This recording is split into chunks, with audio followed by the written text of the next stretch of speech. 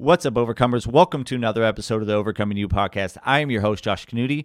If you haven't done so already, hit that subscribe button. It is the best way to help out the podcast. The more subscribers we get, the higher in the rankings we go, and more people can find us, and more people can get help overcoming life's challenges, the biggest one being themselves. This episode of the podcast is brought to you by Onnit. If you haven't done so already, it's time to start taking your health serious. It's time to start having some supplements. If this COVID-19, this pandemic has shown us anything, it's the fact that our immune system and our health is so important. Our physical health and mental health are so important. Get over to onnit.com/OCY, save up to 10% on your order. Get some vitamins, get some supplements, get some vitamin D spray, and make sure that your physical health takes a priority along with your mental health. That's onnit.com/OCY. onnit.com/OCY and save up to 10%. That's ONNIT.com/OCY. This episode of the podcast is also brought to you by BetterHelp. HELP, BetterHelp. I love this company and I love their mission about what they're doing. Is there something interfering with your happiness? Is there something preventing you from achieving your goals? Let me clue you in on something. It's the way you think. It's that little device called the brain in between your ears. And BetterHelp is here to help. BetterHelp will assess your needs and match you with your own licensed professional therapist. Therapy is so crucial. Being able to talk about things is so crucial to your mental health. Let me make sure you understand something. This is not a crisis line. This is not a self-help. It is professional counseling done securely online. BetterHelp wants you to start living a happier life today. I love that mission. They want you to start living a happier life today. Visit betterhelp.com/OCY. That's BetterHelp, HELP. And join the over 800,000 people taking charge of their mental health with the help of an experienced professional. There's a special offer for only Overcoming You podcast listeners, for all the overcomers out there. And you will get 10% off your first month. That's betterhelp.com/OCY. My guest today is Lanny Bassham. Most likely, you probably haven't heard that name before, and that's neither here nor there. But when you listen to this man speak, you will understand that he has so much wisdom and has been working with so many people that it comes through in his words. He is one of the most decorated Olympians in his sport of rifle shooting, which that in and of itself is impressive. But he has taught multiple people, his son included, to achieve Olympic gold and achieve the highest level in their sport.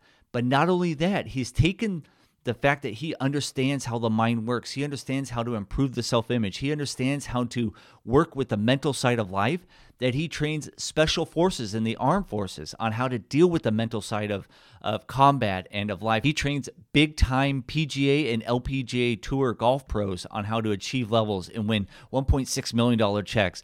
And not only that, he teaches parents on how to start out training your kids right from when they're young children to achieve good self-image and really take control of their mental health and their mental awareness. It was such a joy to talk to him. He's an author of an amazing book titled With Winning in Mind. He's got what's called a mental management system, which he shares so much of it on this podcast. We are so lucky to kind of get that for free, but he has so much wisdom and he shares his knowledge in spades. And I was so happy and so honored to have him on the podcast. So please welcome my guest today, Lanny Bassham.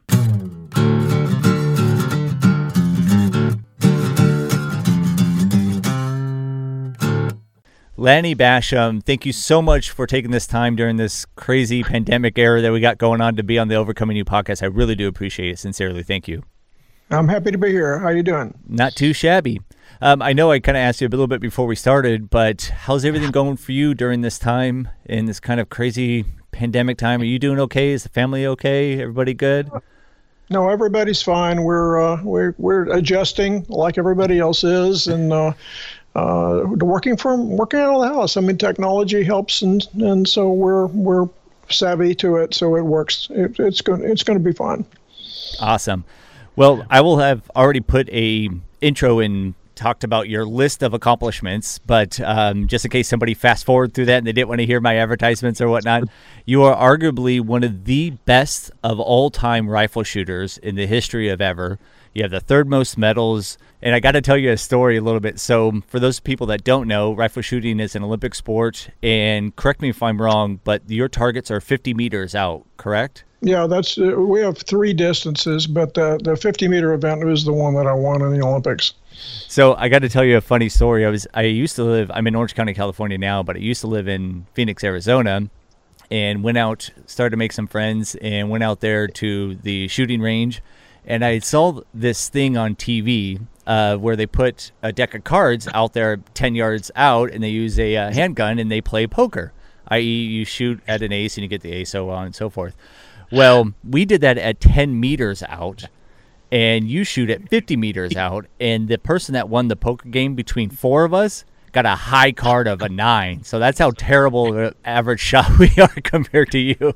So I have extreme admiration for your skill level in that. It was really, really humbling, and needless to say, none of us are John Wick. There's a whole list of reasons why I wanted to talk to you. One of the things is I heard this quote before that until I started to research you, until I read your awesome book with Winning in Mind, then I started to look a little bit more into you, is that I heard this quote that says, "Show me a great man who's the son of a great man." And I had always thought that had been true. However, not only are you extremely decorated, your son's extremely decorated, but then through your mental management system that you created, you've helped other people achieve Olympic gold. You've helped multiple top-level PGA Tour golfers. You have trained special ops people. So the fact that you can do is one thing, but the fact that you can teach is another. You know, another example that I think about is Michael Jordan's son is nowhere near as good as Michael Jordan is, not even in the same ballpark. So I'm super excited to talk to you because you've been able to teach people through your mental management system and through your knowledge on how to achieve those upper levels. So I'm really, really excited to talk to you about that. You talk about a lot in your book about visualization. To most of us that are not going to be in the Olympics and don't have a sport as a vocation, how can we use visualization I want to kind of go through 2 parts. 1, how can we use it in our day-to-day life? And then 2, how do you physically actually tactical steps on how to do that? Can you kind of walk us through some of those? Maybe we should start with the reason you do it. The purpose of rehearsal, I use the term rehearsal more than visualization. It's the same thing, though. It's just that the definition of it is that you're picturing something mentally without actually having to do it. So every time you think about something, it creates an imprint in your self-image, and you tend to become the sum total of all the imprints that you have. So if you're worrying about something, I mean that's a form of visualization. I'm worried I'm going to get the COVID. Well, you're actually improving the probability you're probably going to get it if you're worrying about it. If you're worrying about having a bad grade in a test, or if you're worried about a business deal going wrong, you're actually improving the probability that it's like you to do something that will maybe improve the probability that will happen. So, well, what's the opposite of that? Well, the opposite is to picturing what you want to have happen. And you're actually improving the probability that it will happen. What kind of attitude do you have when you picture something, when you think about something, when you rehearse it in your mind? And if you're thinking about what you want to have happen, your self-image grows. And every time you picture a solution to a problem, the self-image increases. So, and what people really don't know, and what really turned me on when I started interviewing Olympic gold medalists to get my basis for mental management, was that every time you think about, talk about, or write about something, you improve the probability that you'll become that person. Whatever you think a thing to be, that's what it becomes. So, you should, if you think about your job, that my job's I'm going to enjoy my job, I'm going to get a promotion, you're improving the probability that you're going to those things are going to happen. You tend to become whatever you picture, and that's really what this is all about. I know this may be a bad example considering the amount of current unemployment, but let's say I'm sitting there at my job and I want to get promoted. So when I do the visualization or when I do the rehearsal, what would you recommend that I think about or that I visualize about? Do I just visualize getting the promotion and being happy, or how do I go through that? How do I get to that step? Well, the first thing is I would start talking to people that got promoted. Okay. I would start thinking about. I would start having a mental attitude that I'm going to get promoted. Now, what do I have to do to make it to get promoted? What are the things that promotable people do? Do I know anybody that got promoted? Let's go talk to them. I actually had a couple of clients one time years ago that were both working in the same company, and one of them was my client. The other one was a friend of my client, and both of them. I guess there was the boss of both of them. They were both doing the same thing. And the boss came in and told them that they had fired another guy in their office that also did the same thing. Okay, so my client went home and he was talking about to his wife about the fact that that this guy got fired. And so they started talking about it, and then he says, wait a minute, wait. Yeah, one guy got fired, but another guy that's doing the same thing got promoted out of this into a better job. And so he was thinking and talking to his family about the guy that got promoted, and his friend, when he got talking to him at the next week, he lost sleep that night thinking that he was going to be next. And so it was a situation where one of them was focusing on what they wanted to see happen. The other one was focusing on what they were afraid might happen. Well, guess what? My client got promoted and the other guy got fired. So was that the only reason why this happened? No, but it certainly didn't hurt. That Sure. Your attitude about something, how you respond to what happens to you in life is a lot more important than people think. Yeah. So what you find in the top 5%ers that do 95% of the winning are tremendously optimistic people. And you got to ask your question, well, why did they do 95% of the winning? It's because of the way they think. And so they when they make a mistake, they tend to learn from it. They say, okay, that's a lesson. I'll learn from that. If you're at the bottom of the leaderboard, you make a mistake, you tend to beat yourself up. There's a big difference between those two ways to think. Take a course sometimes in how to think. What's the right way to think? And most people don't do that. You think that's a learned skill? Because if 95% of us are apt to go to a negative thought or go to being pessimistic, how do we get out of that? Because I can tell you, when I do a podcast or if I do a talk or something, I flub a word. Sometimes I think of it, oh, okay, that's a good learning, or I need to use this opener instead of that opener, this closer instead of that closer, what have you. But then sometimes I'll be very honest, on the drive home or something, I'll be like, you are so dumb. Nobody heard you. You didn't affect anybody. You didn't help anybody. And you have this like negative loop, but I don't know how to get out of that. So do you think that's something to be learned? And if so, how do you learn that? How do you make that be a skill? Well, it's like any other skill. You find somebody that has a solution and you adopt it. You make a decision that I'm going to do that. My suggestion to you that it's normal for people. First of all, why is this happening? It's happening because of culture. Our culture is terribly negative. I mean, the newscast is all about what went wrong in America yesterday. So people tend to copy what they see other people do, and what other people do. They beat themselves up. They talk about what went wrong, and in sport, it's pandemic in sport. You talk any golfer that walks off. You go to any golf course in the world and ask these guys, how did you do? And they tend to talk about the shots they missed, not the shots they hit. Mm. And so this is kind of a culture thing that you have to fight against. Now, that doesn't mean you have to always adopt what everybody else does. As far as how do you learn how to do it, well, I was amazed when I first started looking at information. There was almost nobody to teach it. Mm. And so what I did is I started interviewing Olympic gold medalists to find out what they knew about the mental game, and I picked up some stuff, and I put together a system and used it to win the Olympics and used it to start a business. And so when you study this, you tend to come up with solutions. So let me solve your problem for you.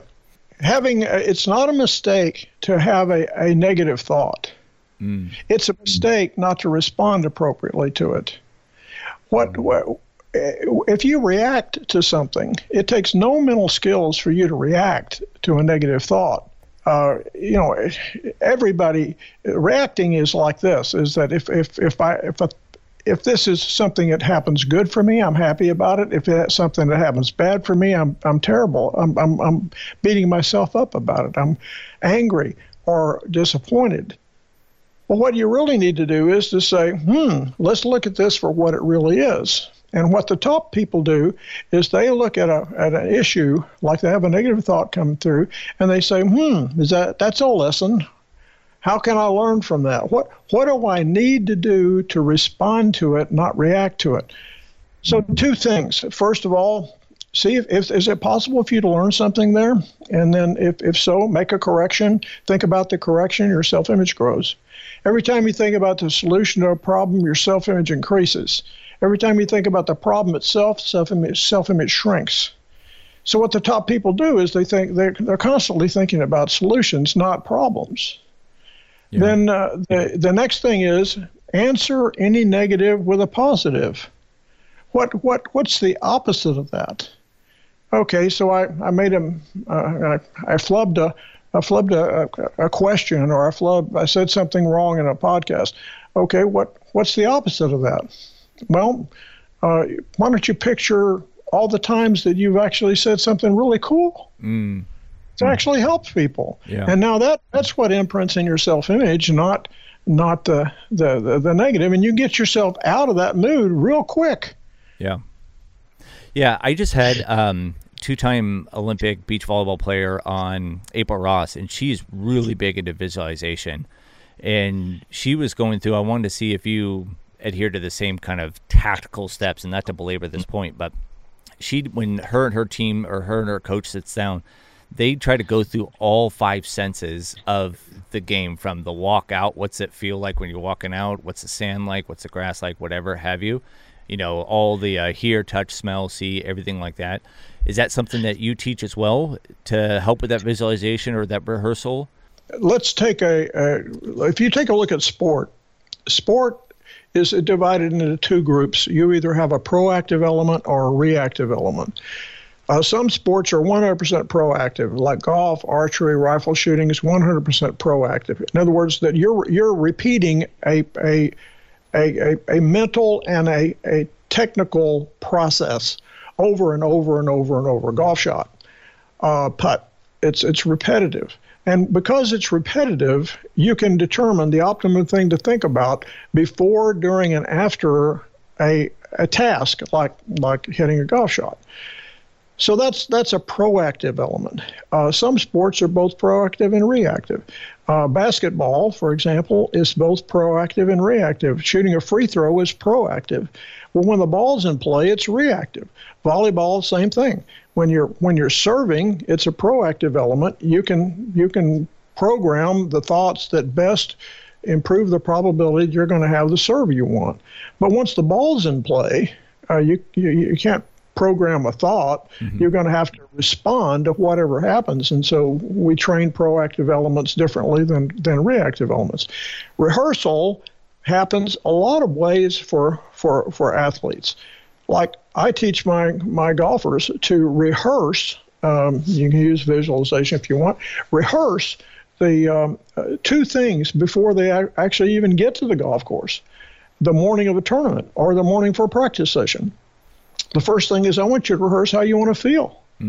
What kind of attitude do you want to have today? I want to feel comfortable, calm, in control, powerful, happy, contented.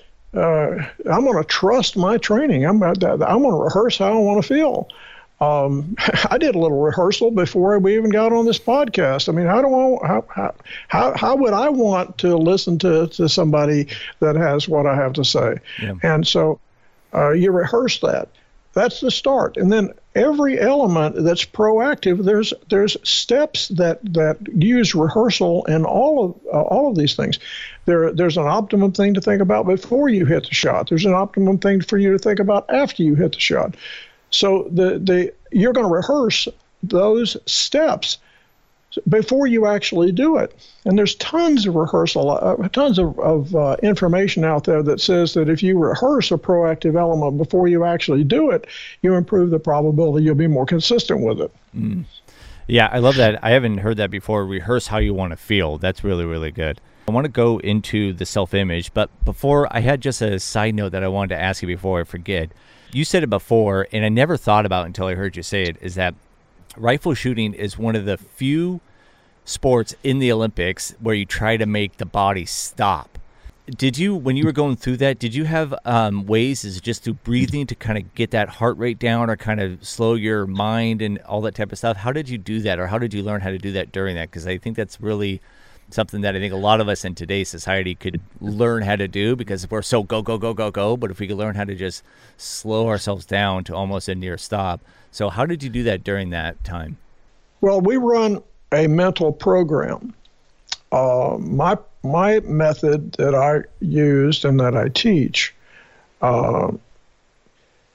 tries to get the conscious mind out of the way so that we can execute the shot subconsciously. Now, in rifle shooting, where you're right, it's one of the few sports where you're trying to make the body stop. The target, the 10 ring, is the size of an eraser on a pencil 50 meters away. The angle of error at the barrel, when you're looking through the sights, we use iron sights, we can't use telescopes. When you look through the sights, you're trying to line up that black bullseye out there inside a ring front sight. And if you're off very much with that alignment, because your body is moving, you're not going to hit the 10 ring. And you've got other things to worry about. The wind is a big problem for us, so we have to adjust for the wind all the time. But if your body is moving and you're shaking and your heart rate's going, if you shoot when the pulse beats, there's enough movement in the body. Even let's say you could be totally still, but all you see is a little bit of a jump in your sights every time your heart beats. Doesn't happen so much in standing, but it happens in kneeling and prone. They're the three stages of our competition.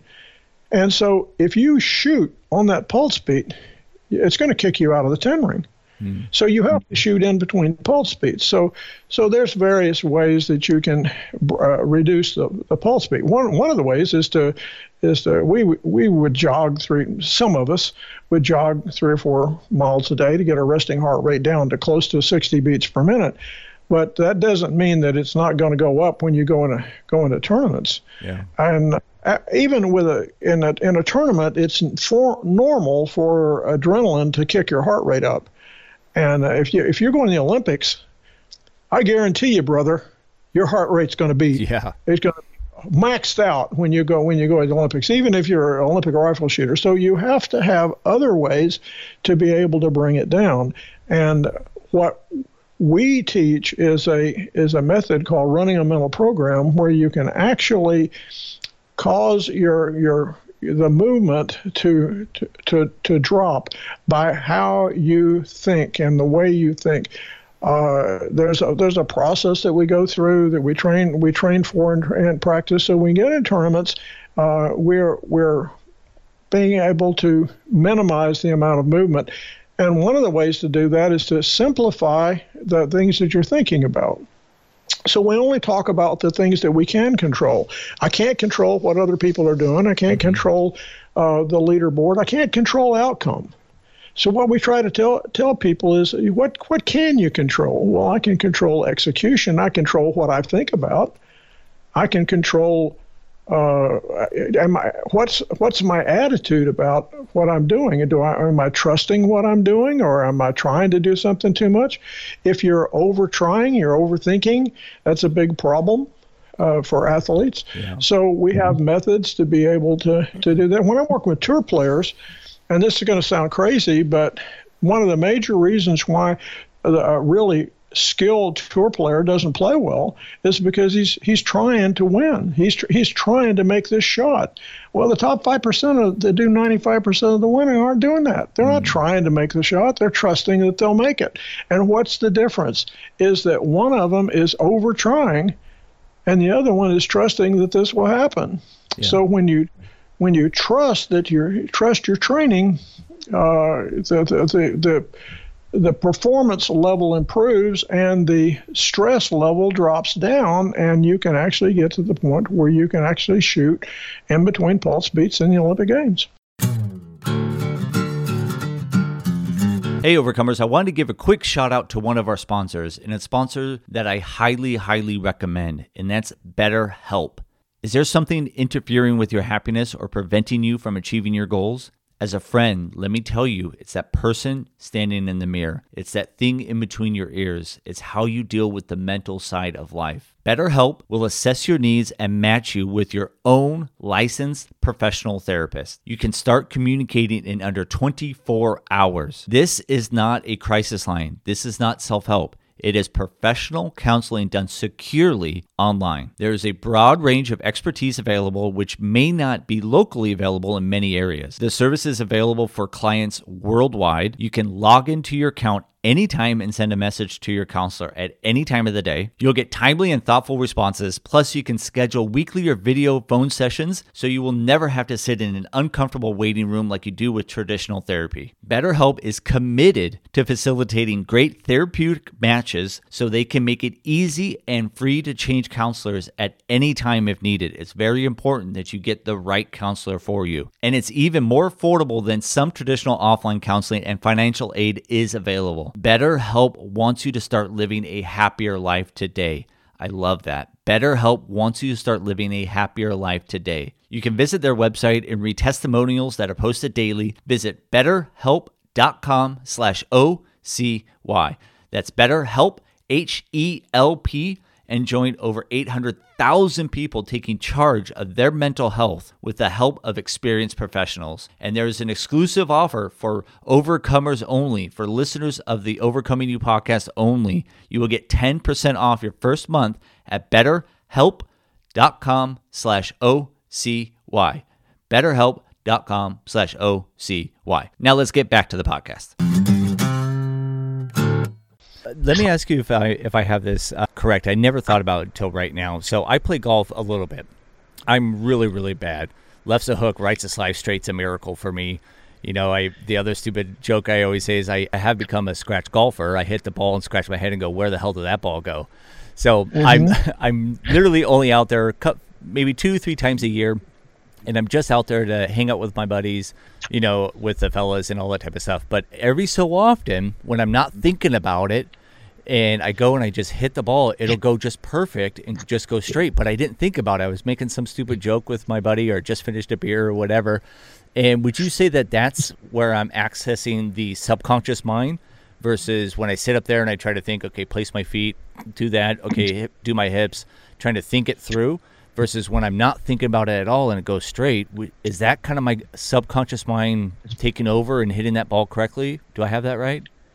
Yes, and maybe a more accurate way to say that is, but you're really on the right track.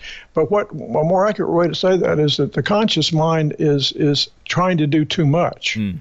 And so if what you did by talking to somebody else or to not thinking about it, you just got up and hit the shot, is that you took your conscious mind away from being a conflict to causing a problem for the subconscious mind. You know, your subconscious knows how to do an awful lot of things if we just let it do it. Yeah. And You have a certain amount of subconscious skill. You know, I don't care how much you've played, you have a certain amount of subconscious skill. If you did everything exactly the same mentally, some of the shots are going to go down the middle, some of the shots aren't. And you have a certain percentage of times that it's going to be a good shot and times it's not. That's called skill. Yeah. All right. Yeah. So, but you can make that worse by thinking too much, by trying to manipulate the shot you're trying to make the shot instead of trusting that whatever my skill is, I'm going to trust that. Now, there are some things that we can do to improve the probability, that are ways to take the conscious mind out of play. One of them is this is going to sound crazy, but I have clients that compete and do not try to win the tournament. Interesting. They don't try to make a shot. And when I stopped trying to win, I was having trouble winning. And when I stopped trying to win, I started winning. And I thought, why is that? Why is that? Yeah. Well, it's because outcome is always a variable. Winning is always a variable. You can't always control winning. You can't control outcome. So what you have to do is develop a good mental process that improves the probability that you're going to have a good shot, make a good shot. And you think about that. And you don't think about where the ball goes. I tell my tour players, I don't want you to worry about where the ball goes. I want you to worry about how to get it there. I want you to worry about the process, and that'll keep you from over trying. And so what is your mental process? Defining the optimum things to think about before a shot, and that's what you think about in tournaments. I actually had a PGA Tour player one time that won a PGA Tour event. He hit his last putt, and he was not aware of exactly where he was. He knew he was in good shape. He knew he was one of the top guys. I mean, it's hard not to know in golf. Sure. But he got up to the last hole, and he ran his mental process. He was doing it just the way we had trained, and he made his last putt. He had not thought anything that putt was going to win the tournament. So he holds the putt. He goes over and pulls the ball out, and wasn't aware until his wife runs on the field, because that'll happen to you when you win $1.6 million. Sure. Wives tend to show up. And so but he won that tournament without actually thinking about winning. He played better just by thinking about process. And so, yes, there are things when you're taught what to do, you can do it. Yeah. I think you said something very valuable. You said a lot of things, but some real tactical things that I took away for us right now during this COVID-19, during this pandemic, is for me, when I go to bed, I want to rehearse and think about how I want to feel tomorrow. I've done this a few times during this pandemic era, is that, and I'll be honest or be transparent, is that one day is just really down, and I can only imagine that I wasn't very fun to be around, and I felt bad about that with my wife. I was grumpy, I was short, I just was having a bad day. And so I went to bed, and I didn't realize I was doing what you teach, which is I was like, okay, when I wake up, I'm going to do some jumping jacks. I'm going to kind of dance a little funny, dance a little crazy, and kind of start singing right out the gate. And I did that. And what I understand now through your teaching is that I was rehearsing how I wanted to feel. And lo and behold, that whole day, I had the best time. I was doing stupid little dances. I was, having fun with the missus. And it was an exponentially different, and nothing else happened. Nothing else was different from that day to the previous day, or from yesterday to today. It was just how I thought. And the other thing is, that I took away and that I did during that time, but you said it very well, is that I didn't worry about what I couldn't control. I wasn't worried about any sort of social media or clients or work or anything. I was just being in the moment. I couldn't control it. All I could do was plan out my day, have my emotions be in a spot that I wanted them to be, which was upbeat, happy, funny. To everybody listening, I think if you just either right now or when you go to bed, rehearse how you want to feel tomorrow, and then only control what you can control. And I think that'll help us a lot during this pandemic time. So I love the fact that you said that, and it reiterated that to my brain. So I really, really like that.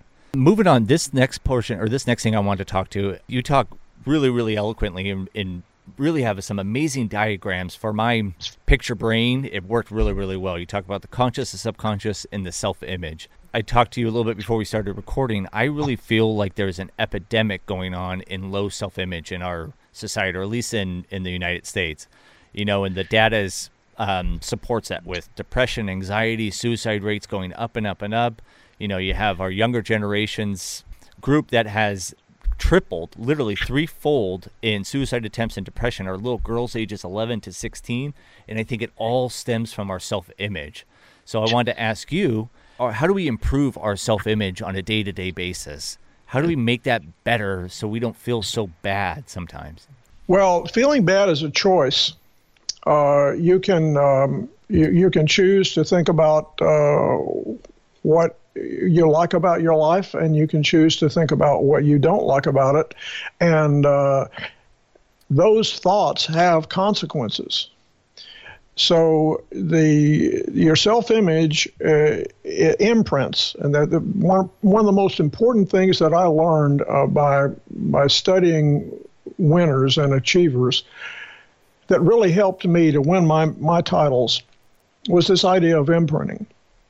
What I found out is your self-image, the size of your self-image, we tend to talk about self-image as a circle. The bigger the circle, the better it does for you. And so how does the self-image grow and shrink? I mean, if it shrinks too I mean, the epitome of a poor self-image is when you get so depressed and you think that there's no hope. Mm-hmm. And now you go to something maybe by hurting yourself or hurting somebody else. Yep. So the what's the opposite of that? Well, the opposite of that is when your self-image is really big and you think, gosh, I've got a great life. I mean, and you start thinking about all the things that are going for you instead of all the things that are not. And if you really want to see where you really are, you're blessed in so many ways in your life, and one of the best ways in the world to see just how good you got it is go spend a day as a volunteer in a pediatric cancer ward. Yeah. You'll see people that have problems. You don't have problems, man. They have problems. My first job when I went on the military was I worked on the burn ward at Brooke Army Medical Center, where they were taking the Vietnam vets, the guys they got white phosphorus burns, and the ones that were critical. The worst ones were in this burn ward, and so I took a look at some of these guys and what they had to deal with, and I thought, man, I don't have any problems. And so this is, it's a relative situation is how you want to look at it. But to make it work for just an average person is that imprinting works this way. Every time you actually do something, it creates an imprint in your self-image. So if I do something good, what imprints in my self-image is like me to do something good. If I make a free throw, it's like me to make a free throw. If I miss a free throw, it's like me to miss a free throw. So what actually happens is an imprint. We're also imprinted by the people we're around and the conversations that we have and the things that we're caused to picture by our environment. One of the biggest problems we have is that people. It's so easy for someone to be offended today, mm-hmm. because you've got a mobile offensive device called a phone that you pull up your social media, and people can be very, very brutal on social media, and what are you typing? What are you saying? So what you think about, what you talk about, what you write about are imprints. All of the things that you think about shape your self-image. So you think about, every time you think about something happening, you improve the probability that will happen. So you got to control what you think about, what you write about. And writing is a huge self-image tool. Like if you want to really be happy, how about do this? At the end of each day, keep a journal, keep a performance journal, and only write down in that journal the things you learned today and the things that you did right. And you'll get, all you have to do is do this for about a week. And I write down all the things that I like about my life, all the things that I did right, all the things that I learned, and you get in the habit of doing that, and you write it down. That's a huge imprint. And pretty soon you're a happy, well-adjusted person. Yeah. If you do the opposite of that, you're gonna get your life is not going to be happy. It's not going to be well adjusted. You're going to be frustrated. So it's a decision to take control and to not let the environment control you. Yeah, and I think it's good to say. So the physical act of writing something down has much better positive impact on the mental psyche. But if you are a younger generation, 25 and under, and you don't want to write it down, at least text something to yourself at the end of the day. So at least you're doing something if you don't want to do the act of writing, because I know some of the younger generations, like, I only want to write stuff on my phone. So I think that's really good. That kind of leads. There's another thing that they can do. Yeah. I mean, if you just you think people don't like to write. No, they don't like to write things that they don't like, but they do an awful lot of texting. But you can do this. You've got a voice memo on your phone. Mm-hmm. Hit the voice memo and give yourself a little voice memo and just say, look, this is what happened to me today. We have when I work with parents. We work with a lot of parents because parents are the most important mental coach a kid will ever have. Yes. And I wrote a book recently called Parenting Champions that helps parents to know how to interact with their kids to build self-image. And one of the things that I recommend to the parents is to one of the worst things a parent can say to their kids when they come home from a game is, "How did you do?" Because that's an open-ended question, and we live in a negatively charged world. What's the probability they're going to talk about what went wrong first? It's almost guaranteed. Yep. Well, that's the wrong question to ask. A better question to ask is, what did you do right? So I have these 3 magic questions that I tell my parents to use, and it's the same 3 questions that I use when I talk to my players, the players that are paying me to help them.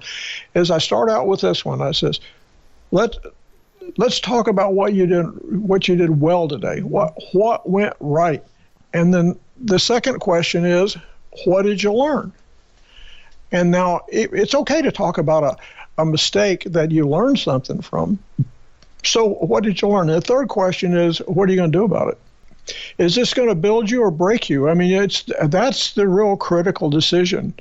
Are you going to come out of this stronger? Better, more well-informed, with more confidence. It's a choice, yeah. And so that's those 3 questions really are something that even anybody could do. Even on a voice memo, they could say, because I have my tour players do a voice memo every after every tournament, is they say. Well, here's the ABC tournament, round 1. What I did well today was, and then about a minute, and then what I learned today was, and what I'm going to do about it is. Yeah. And the quickest way to turn a person around that's a little depressed about the way they're playing is go back and listen to the time when they were really nailing it, when they were playing great. Hear what they say about themselves then. Yeah. That'll break a slump quicker than anything. Yeah, I love talking about parenting. However, I do feel a little outside of my wheelhouse because I don't have any kids yet, and my wife and I have decided not to have kids. But I do know how to overcome a poor self-image only because I did it for myself, because I was in those depths of despair. I did almost try to do something to myself, so I know how to get out of that. But one thing that I tell all my friends, and it sounds like you said the exact same thing that I've been saying, just another way. So thank you. So now I can play this back for them and say, see, I was right. But all the parents, you need to, in my opinion, you need to let the children know that you are proud of them. Yes, 100%. They need to know that. But what you're saying is make sure that they're proud of themselves. What did you do right? What did you learn? So they're looking inward and not always projecting outward, so they have a good self-image of like, hey, this is what I did right. I hit a home run today, or I had 3 kills today, or this is what I did right. And so they're telling you what they did right, and that's imprinting on their self-image and increasing that self-image circle so that they have a better self-image, so they don't ever go down that road. Because I can tell you so many times, and I have a lot of friends and been doing this podcast enough to talk to people, is that they had fantastic upbringings, amazing parents. I live in Newport Beach here, some of the wealthiest people with all the advantages, and they have loving parents. You did good, you did well, you did good, you did well, but they have a real poor self-image. And I think it's because they've never looked into themselves and never had to really focus on, hey, what did I do well? What do I like about myself? How did I do that good? How did I, come out of that? And so I love the fact that you're doing both. You're giving the love and kindness, but you're having the children look into themselves and then project out what they did well. So I just love that. I love it. if you look at self-image needs 2 nutrients to grow. You make a really good point here. It needs 2 nutrients. I mean, it's like a recipe. You know, if you're trying to make pizza without tomato sauce, you're probably in trouble, or without cheese, you're in trouble. So the 2 ingredients that self-image needs to grow is it needs confirmation from others. Other people need to tell you good job, and then it needs confirmation from self. You need to tell yourself good job. So you can get all of the accolades in the world from other people, and if you deny yourself from the confirmation from you, if you don't ever do, you're never good enough for you. You're going to be miserable and frustrated throughout your life. And I hear people sometimes say, "Well, I'm a perfectionist. I'm just real hard on myself." And I'm saying, "Well, you're going to be miserable." I understand what you're saying. You don't like it when you make a mistake, and you get angry at yourself when you make a mistake. But that's the wrong response. The response you need to give yourself credit when you do something right. And that kind of balances out sometimes when you perform poorly. I don't expect a person that performs bad to be happy about it. I'm saying that you learn from it and make a conscious decision that I am going to praise myself when I do things right, and be careful not to be narcissistic about it or brag too much about other people. When you're with other people, But if you cannot be at peace with you, you'll never be at peace at all. Yeah. I say all the time, it is not okay for you to be your harshest critic and not your biggest cheerleader. You got to, if you're going to do one, you got to do the other. You can't have one or the other. So I love that. Lenny, I know we're kind of cruising up on time. I just have 2 last questions for you. But before we do that, can you let everybody know where can they find you and what do you got going on? Yeah, you can find us at mentalmanagement.com as our corporate site, and mentalmanagementstore.com is where all the goodies are. That my book with Winning in Mind, and my book Parenting Champions, and all of our audios, and all of the things that we're doing. We're starting to do more online stuff. Like we've got a brand new 4-series webinar that's debuting this month. Drop us an email at info@mentalmanagement.com. We'll give you all the details about this actually, it's probably the best value we've ever offered. It's like $200 for 4 90-minute webinars, one right after the other, and so you're going to get a big dose of mental management for a low price. So give us a call or our company, or just drop us an email, info@mentalmanagement.com. Cool. And I'll have all that in the show notes. And I just wanted to reiterate, and no disrespect to anybody else out there, there's a lot of professional, Navy SEALs and Olympic level athletes that after their Olympics or their Navy SEAL is done, they go into coaching, and it's all good, and they have some phenomenal information. But like I said in the beginning, it's one thing to be a elite Olympic athlete like you, but it's another thing to train elite level athletes like you've done and get them to the gold and to the $1.6 million checks and to all that type of stuff. So that in and of itself is really impressive, because not everybody can do that. Everyone can teach what they did, but like I said, Michael Jordan is one of the worst coaches, but he's one of the best players, and his kid is not as good as he is. And no disrespect, I love him. He's one of my heroes, but I love the fact that not only did you do, but you also coach and get results out of that. So you have a much better, or clearly delineated competitive advantage, in my opinion. So I think that's really, really cool. So kind of cruising into I just have 2 last questions. The first question may just be reiterating some of the things we talked about, and that's okay.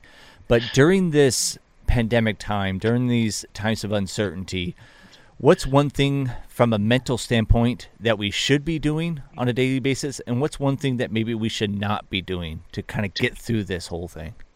Well, the one thing that we should be doing is we should be looking at the advantages that this lockdown as that's been forced on us. What are the advantages to this?